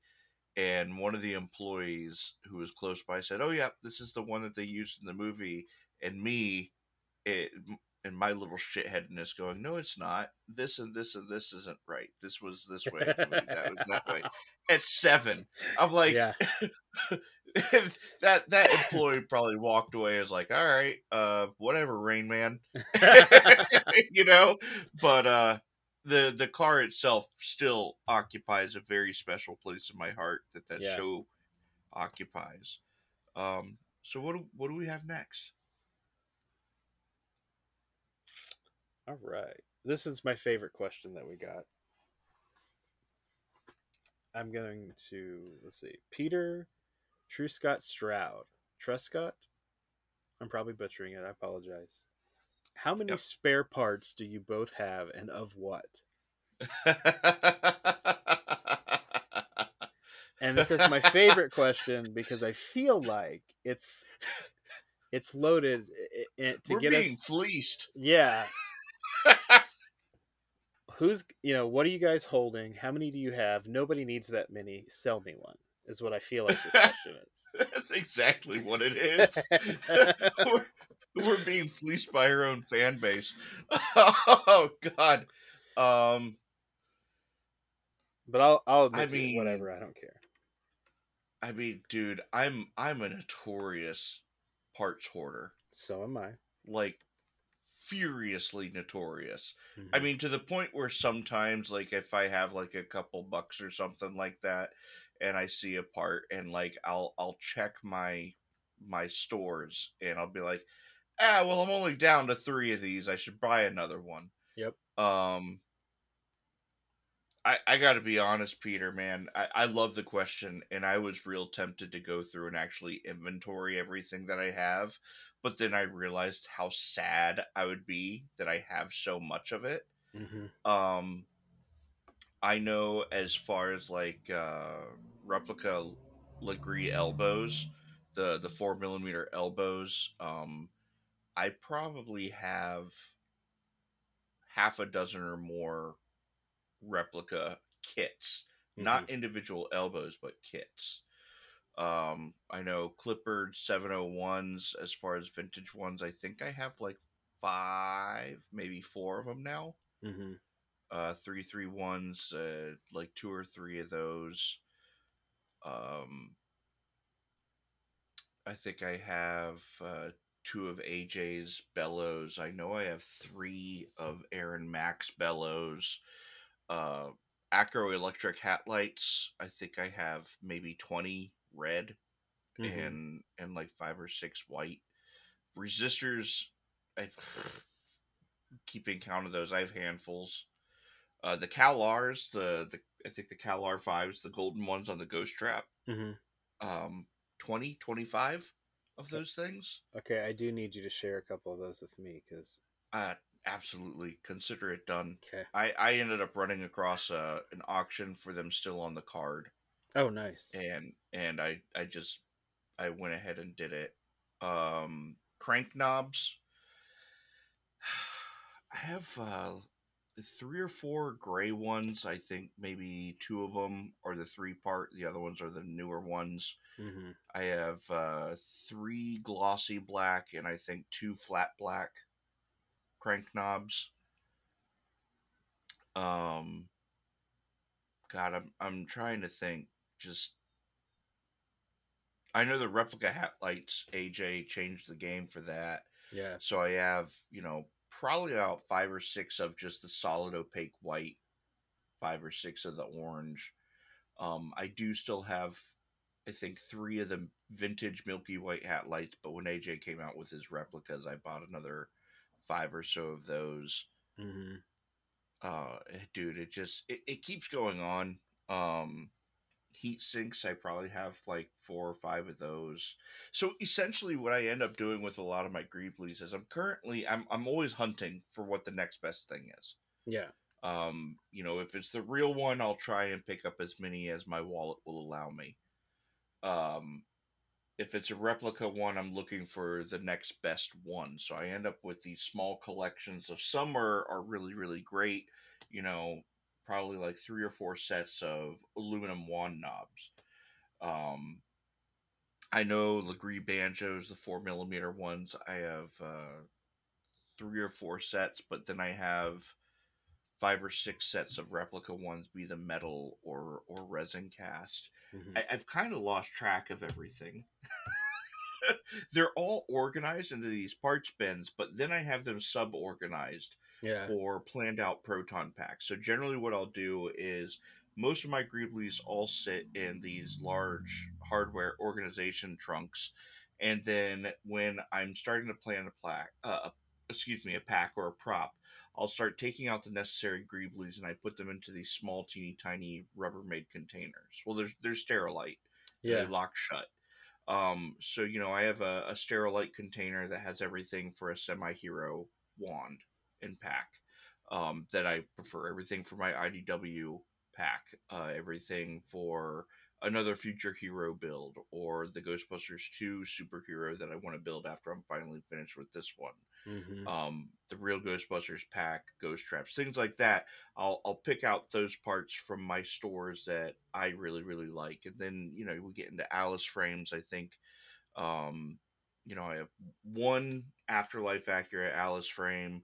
I think I have 3 or 4 LC1 frames, and then maybe 1 or 2 LC2 frames just kind of sitting off waiting for a semi-hero pack Mm-hmm.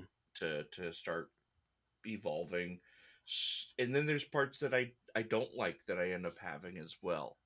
um I keep telling myself though that when I get to the end of my build lists, I'm gonna have this big blowout where okay, well, the packs I wanted to build are done and I have all these spare parts, time to start selling them off. But I'm not sure that's going to happen. There's always something new you want to start building. And Exactly. Exactly. trust It's me, as someone who has sold real vintage parts in the past, where I was like, I'm not going to need these, or I can get these again later, you regret it hardcore. Like it, yeah. Just hang on to them. yeah. Now as far as parts of pride, I do have 2 OEM heat sinks. Yeah. For the wand. One's on my current superhero wand, and the other one I have on a little challenge coin display. Nice. Um, and then I have one real bellow. God, I would love to get a Ghostbusters 1 bellow, but mine I have is Ghostbusters 2 drilled out. It was a gift, and I cherish it. I love it. It's so fucking cool, and really goes to show how close the Aaron Mack and the Ghostbuster fans replicas are. Yeah. Which is really, really fucking close. I decline to comment on what I have. No, I'm kidding. Now that I put it all out there, you're like, Yeah. oh, all the heat can go towards Dan. Yeah. Oh, Dan's got plenty. Hit him up. No. That's how I left Facebook. Bye. I think people would probably be surprised that I actually have way less than someone might think. At one point in time, I had a bunch of real Legree elbows. I've only ever had one full complete set of 4 millimeter. Mm-hmm. One of which is black instead of gray, and then the other one is like in about 50 pieces. But I have technically 3 of them. But I had a bunch of the what are they, 5/32 or whatever. Yep. Yep. The 5/32, like 1.5 gen. Yeah, I had a bunch of those that I eventually traded or sold or gave away to friends or whatever. I really only have about one of everything for one GB1 hero and one GB2 hero or GB2 semi hero. Mm-hmm. I've got, I've only got one gray crank knob. I've only got one black crank knob. I've got a bunch of, the easy stuff like the brass fittings and stuff. I've got a lot of modern, stock of that. A couple of vintage examples of some of like the shorter hose barbs and stuff. Um, Probably the thing I have the most of out of everything is LC1 shoulder straps. Oh yeah, I have a ton of those fuckers. I think I've got like 10 or 15 sets of those in Yeah. varying conditions and um, colors. I think I've got like two sets that probably actually match perfectly. I've got a couple, I think two or three kidney pads and waist straps. Those are so much harder to come across in the wild They are. than the shoulder straps are. I think I've got two or three LC1 frames. I've got 6 or 7 like GB2 accurate LC2 frames that are like the anodized green instead of Mm-hmm. the painted green. Yep. I've got a bunch of LC2 straps and kidney pads, of course. I think I've got, I don't know, 2, 3, 4 rolls of like older Spectra strip ribbon cable. Mm. That has the kind of the more matte finish and the actual Spectra strip like stamped on the cable. Oh, we're gonna have to work a trade, my guy. Okay. Yeah. We'll work something out for that. I'll take that extra OEM heatsink for sure. Yeah. Well, never mind. Guess I'm building my Spectra strip. No. No, I'll have to. Yeah, I'll dig it out, but we'll work something out. But yeah, I think the most that I'm focused on like hoarding parts for right now is like afterlife stuff. I've got a bunch of the correct Nutrit connectors. I hoarded the crap out of those when the source popped up. I didn't buy them all. I shared the link around and made sure that other people could get them. You did. Yep. I've got a bunch of those and like some of the more accurate strain reliefs and things like that. With that stuff, I was trying to get what I could while it's available before it all just disappears and becomes impossible to get. Right. And trying to plan for the future. Like, okay, I really only want one for myself, but like, you never know when there may be a new revelation and I'm going to need to build another one, or is it going to be even further updated in the sequel, and there's going to be even more added to it. So now I got to build a second one. Like, you never know. There's still quite a bit of parts I'm missing for my personal hero builds that I'll probably never get, which I'm fine with. We at this point we have incredible replicas from AJ and everybody, so Mm-hmm. I'm at that point where it's like, eventually I'll have a really nice, accurate replica pack. Is it going to be 100% vintage parts? Probably never, but luckily those things are very easily swapped out if I ever run across them. So Absolutely. None of it's for sale, so don't ask me. Yeah, no, I'm sorry, guys. Like, so, I'll post pictures up of those bins. Yeah. I'll pull some of those out and post some pictures. But again, please don't come to us to asking for sales or. Yeah.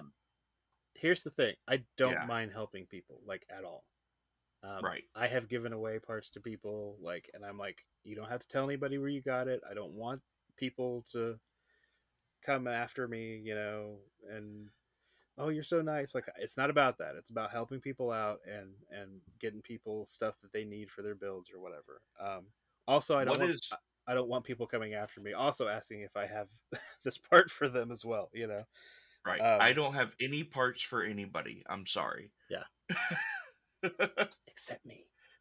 Except you. But I've given away stuff, and I'll continue to give away stuff. I gave away a vintage Milky White hat light to a good buddy of mine. Yeah, that's the way it should be. I would rather give a really rare vintage part to somebody that I know is going to appreciate it and put it on a build, then, you know, let it sit there and I may or may not use it if it's an extra, you know.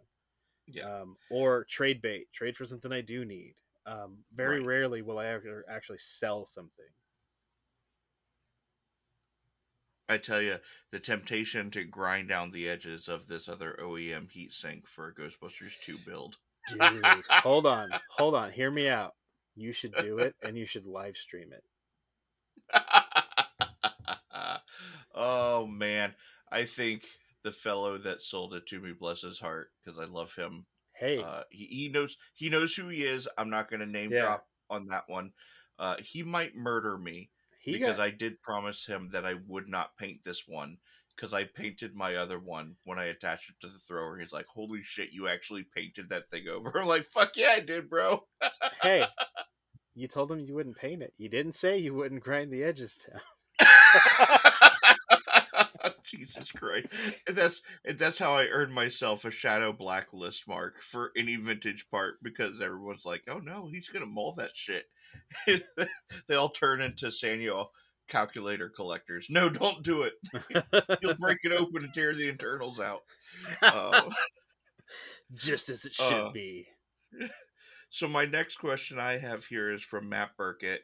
How would you like to see the gear evolve in the new film slated for next year? I wouldn't. No, I'm kidding. I do want to see upgrades. I want to see updated equipment. I just don't want them to stray too far from kind of the aesthetic we're used to. I never want, I know I've said it a million times, I don't want Apple proton packs. Yeah. You know, Um, if they want to add yeah. to the existing design, cool. If they want to alter the existing design, cool. Just keep it in that same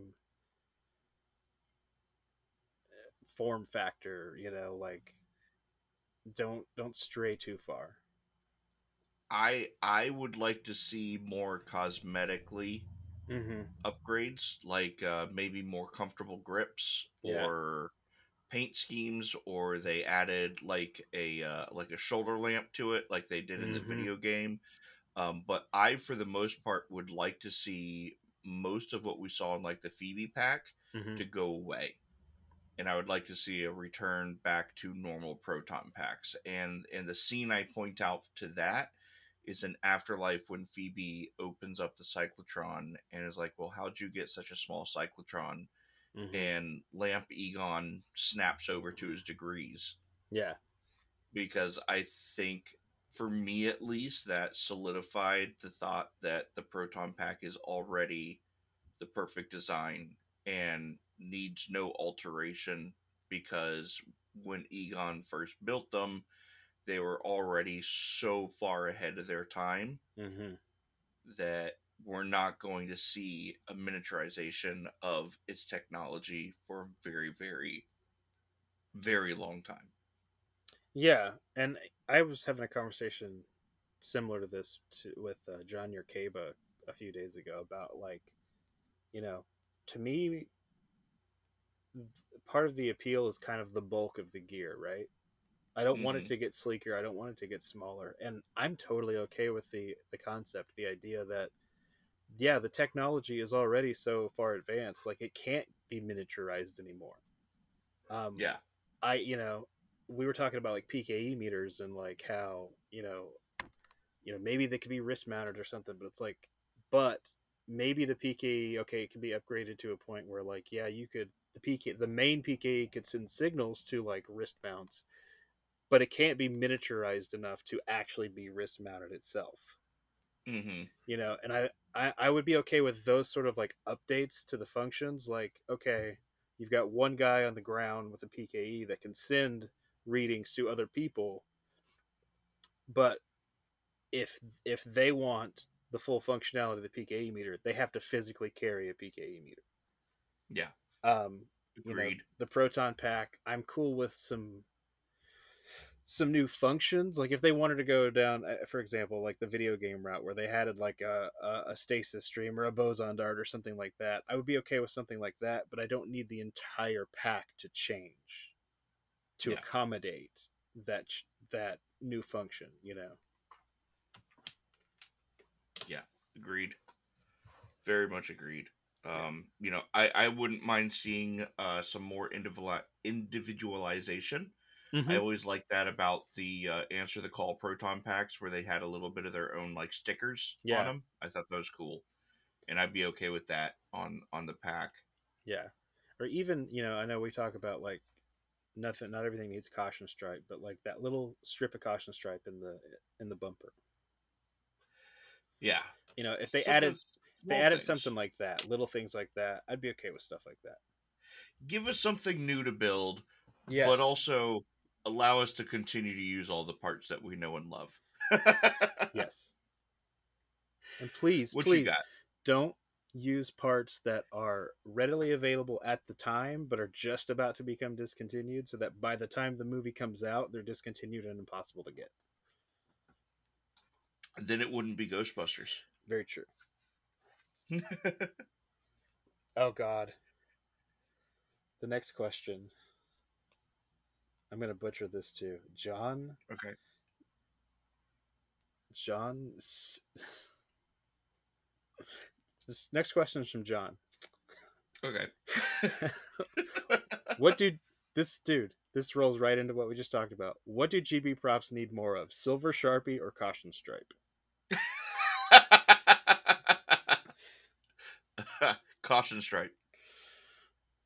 Because at least you can peel that back off. Yeah. Silver I mean, Sharpie, neither. neither. Yeah, I get Neither. it's a joke question, but like if I It is. legitimately, if I had a gun to my head and they told me to pick, I would go with caution stripe. Yeah. Well, at least with the caution stripe, we've talked about it before.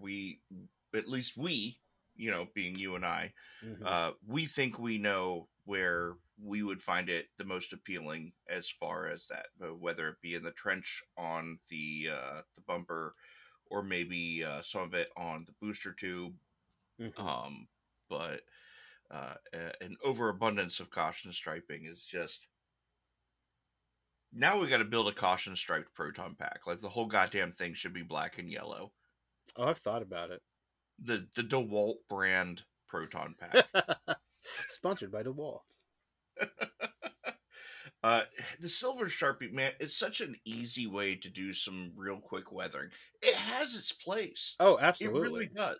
Like you can get away if you don't want to use like rub and buff or a silver paint or something like that, and you just need to add in a few little dings and scratches and stuff here. The Silver Sharpie method it's a go-to. It looks good, and if you put something over it, like Mm-hmm. Fuller's Earth or something like that, to just dull it down a little bit, it really does have a place in weathering your props. But so many of these builders, and I understand because they're inexperienced. Yeah. They're just testing their feet. They're getting their feet wet and Mm-hmm. understanding how to make something look like it's lived in.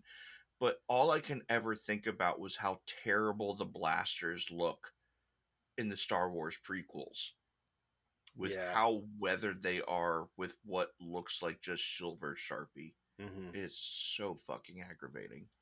Well, and less is more. Like it's Yeah. always easier to go back and add more than to take it away.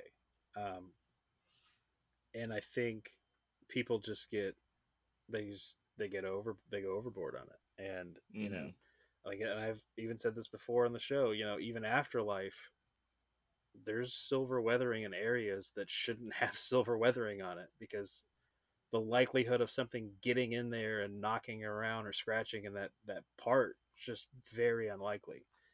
Um, you know, now, Check those cyclotron rings, guys. yeah, like there's literally weathering up underneath the bumper on the cyclotron rings in the Afterlife pack. Now, I guess you could argue, well, maybe they got scratched while it was disassembled or something.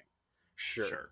Now but you can make that argument for everything, right? yeah, I guess. But to me, it just doesn't make any sense. To me, Well, that screams somebody was weathering it while the bumper was off, and then they put the bumper on. It was like, oh, probably shouldn't have done that. Oh well, it's already on there now. Now it's got to go on all of them for continuity. yeah. Well, Um, just look at the screen use packs and what they look like now. yeah, where the scratches are, the cracks and everything. Like that's a really great example. If you want to get an idea of how they weather naturally and where those scratches and things would occur, look at the Venkman pack of Yeah. how it looks now. You know, that's a great example. So we have like less than 10 minutes before we gotta let you go. Do we have any more joke questions, or are they all pretty good? Because I got some good ones here. This next one is from Matt Burkett. I think it's a joke question though. Okay. Review and explain how other 80s media crossed over with Ghostbusters, He-Man, My Little Pony, etc. No. No. I love you, but no. My next one is it's not a joke, it's a good one. Mhm. Fernando Hernandez, what's your favorite guilty pleasure fan film? But I don't feel like that's really prop related. So I'm sorry, Fernando. You know I love you.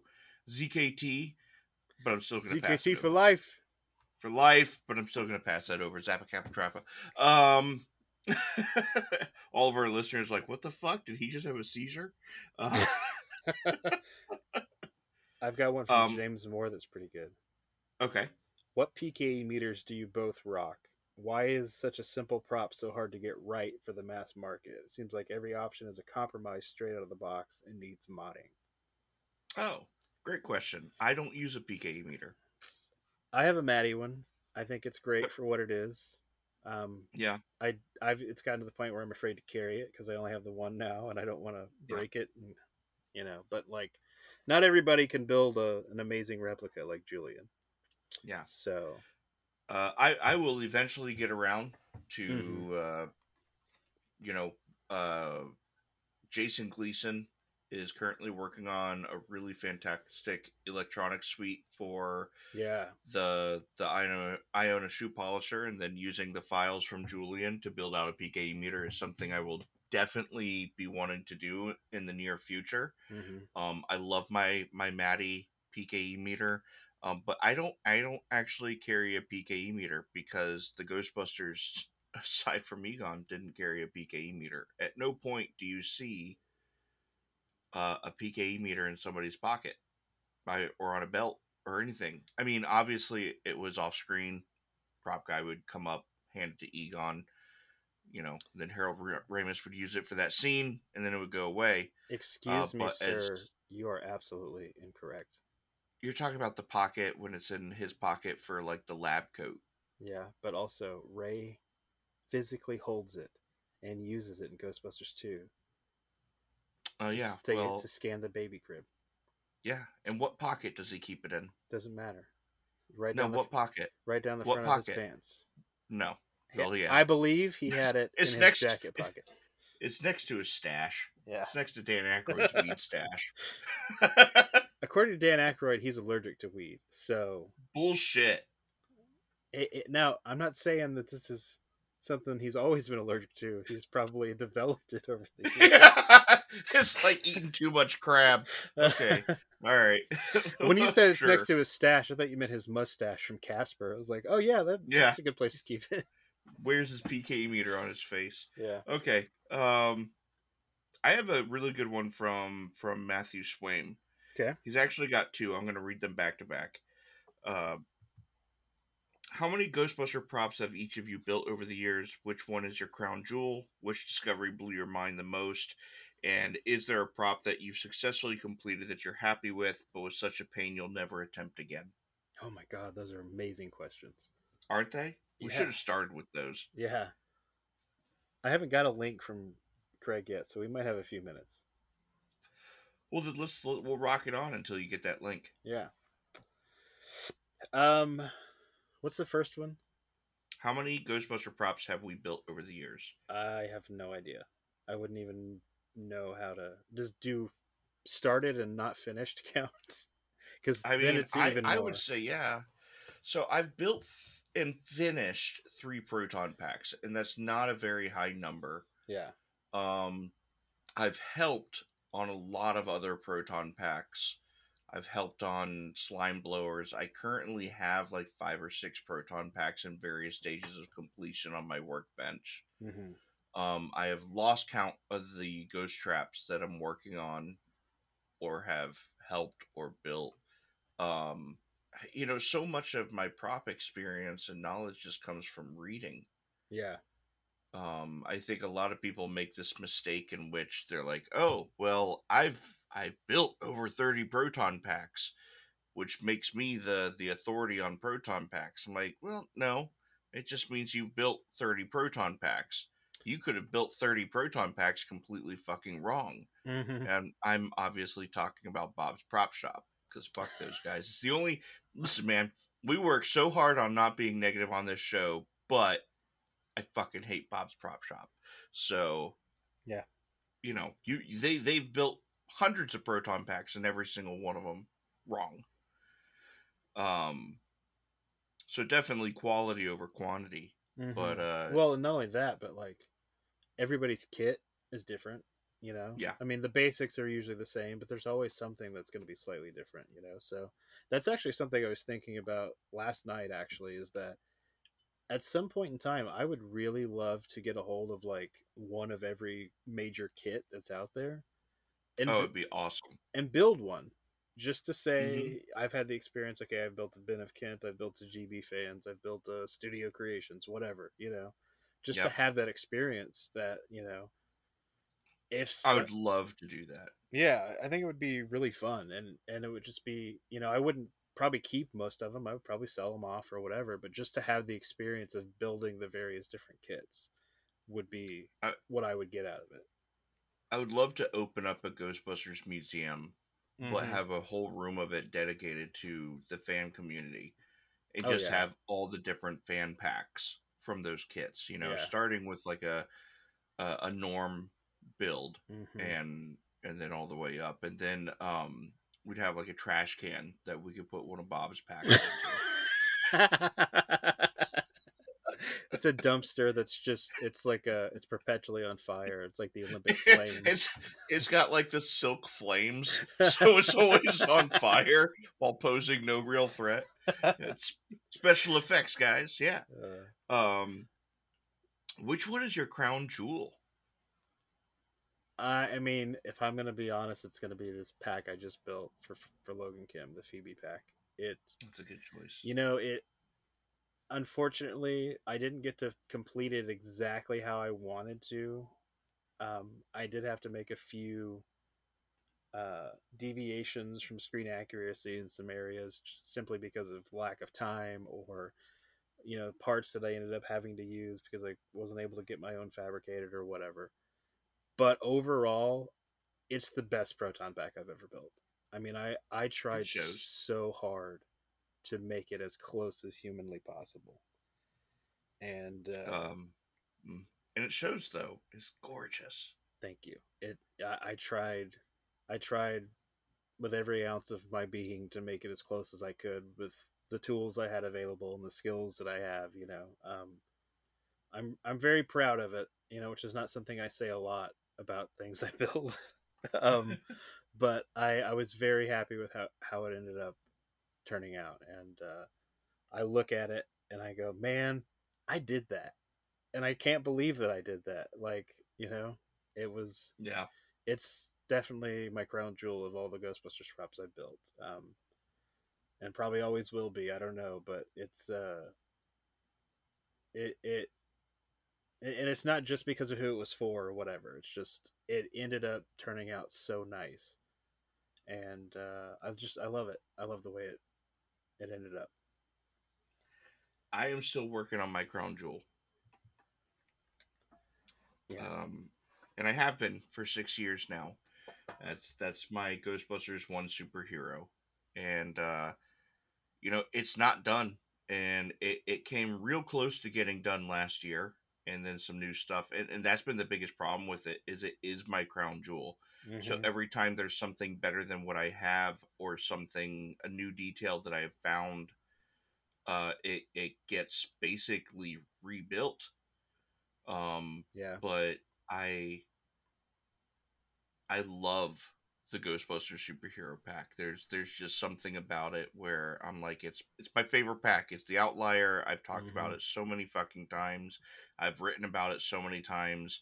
I never get tired of looking at it. I get giddy over the smallest things. When I ran the wire work from the gun ears down, and I put that front grip back on. The front grip is just a little cattywampus. You know, Mm-hmm. it's not flush against the handle. There's just a slight wonk to it, and it was bothering me and bothering me and bothering me until I went back and I was looking at the reference that I have for it, and the one on screen has that same cattywampusness to it, Yeah. in which that grip almost at the same degree of curvature has, because it also has the wires running underneath the grip, and it just makes me fall in love with this particular replica all over again. Yeah. It's also been anxiety inducing. Mm-hmm. So it takes me weeks to want to do even just one drill or cut, because I don't want to do something wrong and have to repair or, God forbid, start over Yeah. again. Um, Well, and but I'll be honest with you, it's going to be a replica that will probably never truly be finished for you. probably There's not. always going to be something that you're going to go back and decide you want to redo, or a new discovery or whatever. But Yeah, that's part of the fun for me anyway, is like it is. It is. getting to revisit a project eventually. But that superhero, man, I fucking, I'm in love with that pack. I'm so And excited to see yours, like, again, I don't want to say finished, but together. together, yeah. Together, you know. Well, even, I'm hoping that I can have it done before Halloween. I don't Mm-hmm. know. It depends. It depends on, like, if you're able to get to some of the stuff that you're helping me on. It depends if I'm able to get to the stuff that I still have to work on it. Yeah. I got a wholly new shelf for it, so now I have to go back and I have to redo the entire motherboard.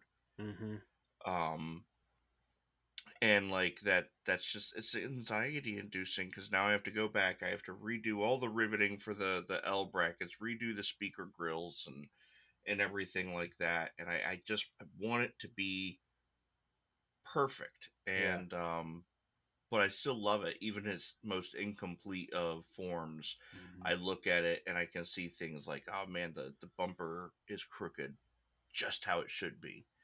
And even when I was working on it with the Picris Boss shell as its base, there'd be times where I'd drill into it and I'd run into the same problems, and I'd go back, I'd look at reference, and I would see from the reference they had that same issue, Yeah. which was, something was misdrilled onto an L bracket or something, and I'd get so fucking excited. I would get so fucking excited. I'm like, I'm making the same mistakes that they made in 1983. Fuck yes, this is awesome. It's like being in a time machine and going back, It is. and it's quantum leap, man. Yeah. And discoveries that blew my mind most, how right I've been on things with the superhero. Mm-hmm. Man, I tell you, people really did not like when I was just like, the rear cylinder's not on the thrower Mm-hmm. for the majority of Ghostbusters 1. People really hated that I said that for some reason. Well, maybe hates is too strong of a word, but they would come back and they'd say, no, I'm pretty sure it's there. Nah, it's a trick of a light, blah, blah, blah. Yeah. And then, Stuart came out with those photos of them going up the stairs, and boom, there's Ernie Hudson wearing the fucking superhero in the stairwell shot, and clear as fucking day, that rear cylinder is not on that thrower. Yeah. And I'm like, I fucking knew it. I told you all. I sat there. You put my head on a post at the gate, but fuck y'all, I was right. You have been validated. My entire existence. What? I have a daughter. I have a wife. I have a son. Whatever, nerds. I was right about that rear cylinder. Is that what you want on your tombstone when you're buried? I was right about that rear cylinder. Yes. I'll make sure 100%. it gets on there. Uh-huh. If I have to sneak out there in the middle of the night with my Dremel tool and do it by hand, I'll do it. I beg of you, please. Even if I'm cremated, make a tombstone that says that. We'll bring it to PKE Surge every year. Perfect. And we'll sit it up in the throne in front of the mellow mushroom.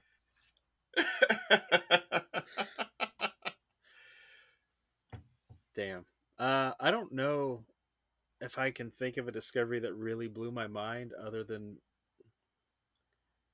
the one that immediately pops into my head, no pun intended, is the pop mech, and that it was not Mm. activated with the twisting of the forward grip, but rather that lever.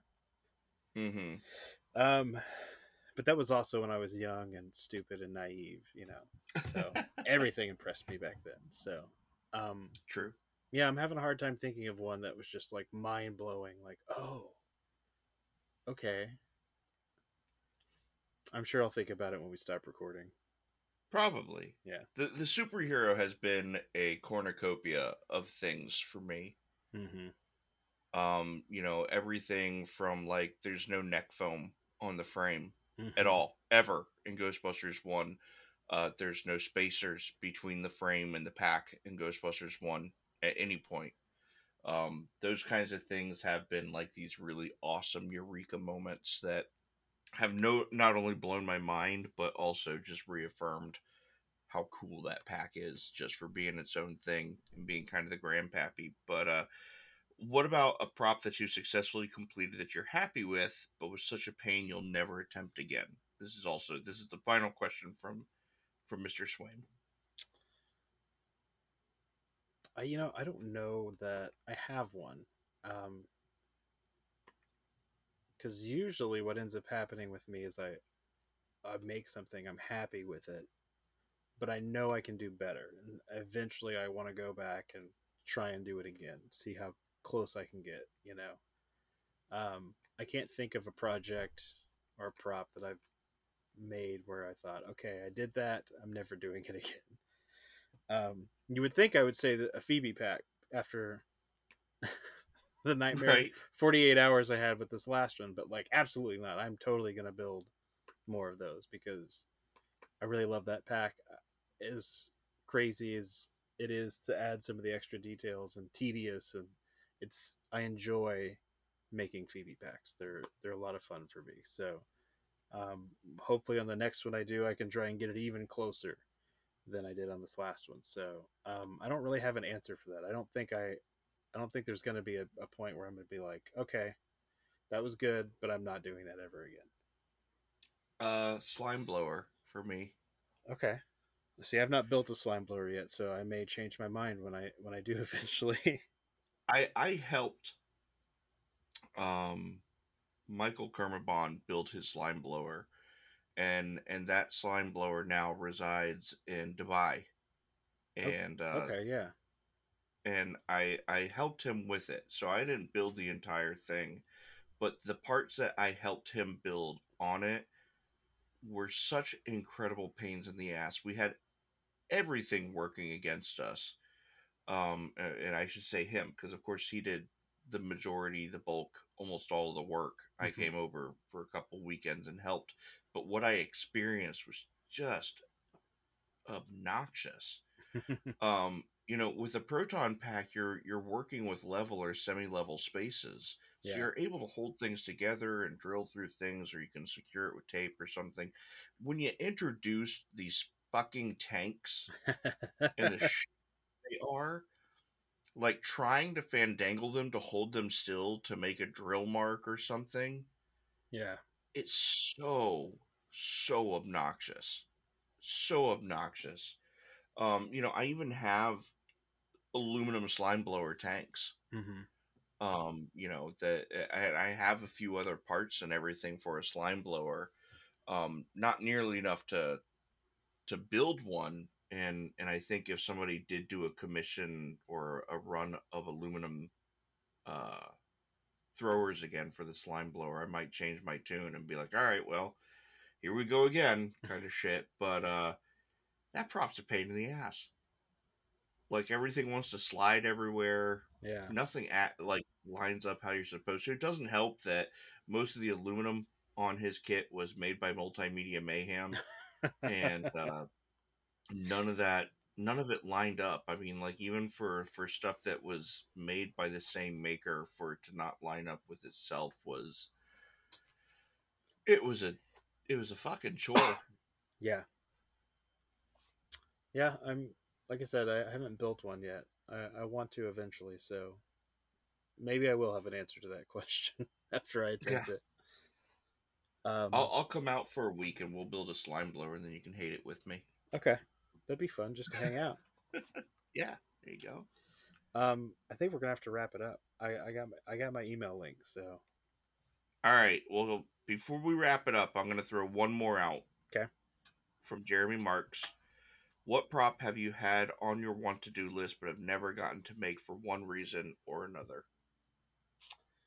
Geiger meter. Ooh, that's a good one.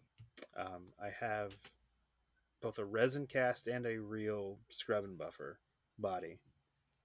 That, I mean, I know there's wonderful 3D prints out there now. There's the incredible throwing chicken kit, but I want to convert the shell, you know, like was done originally in '89 or whenever it was originally built. It's just very intimidating, and I've not built up the courage to start it yet. Fair enough.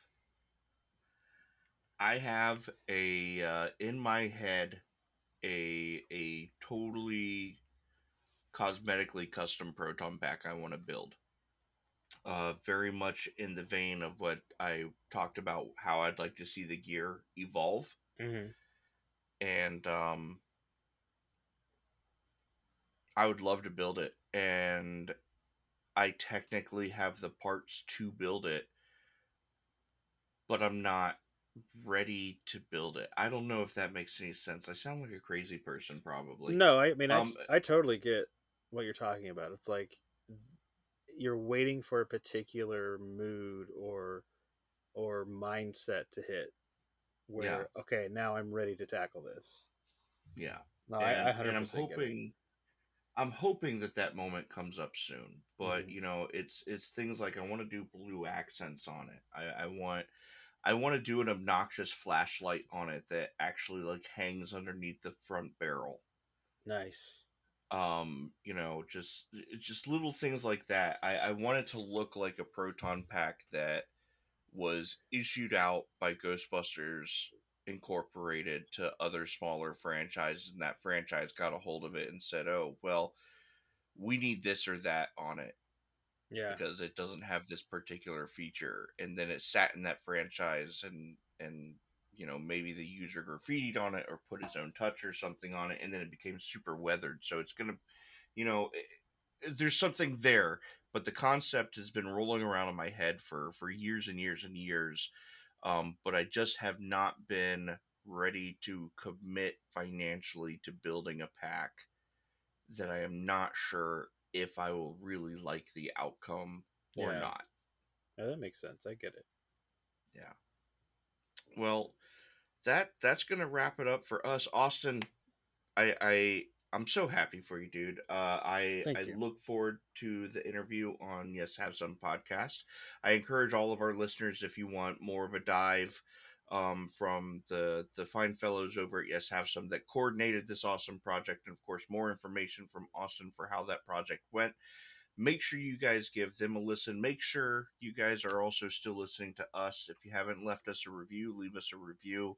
We're on Spotify. We're on Apple Podcasts. I'm sure we're up on iTunes now, which is great.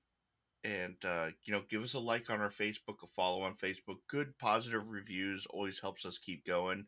You know, we're an irregular podcast now. We're not even going to try and say every Tuesday. It's not every Tuesday. It's when we feel good and ready to drop an episode. So I'll try and get this one edited and put out maybe tonight, maybe tomorrow. We'll see. Okay. And of course, if you want to join the conversation, Spangler's 1984 Workbench on Facebook.com is the place to be. So for everybody at the Black Firehouse podcast, this is Dan and Austin telling you to go out and build something. As a duly designated representative of the city, I order you to cease any and all supernatural activity and return forthwith to your place of origin or to the nearest convenient parallel dimension. Okay, so I'll see you later, huh? I'll give you a call. Everything was fine with our system until the power grid was shut off by Dickless here. 2 in the box! Ready to go. We be fast and They be slow. Ray has gone bye-bye, you done. What have you done, Mike? For whatever reasons, Ray, call it fate, call it love, call it karma. I believe that everything happens for a reason. I believe that we were destined to get thrown out of this dome. For what purpose? To go into business for ourselves. Boy, the superintendent's gonna be pissed. We're ready to believe you.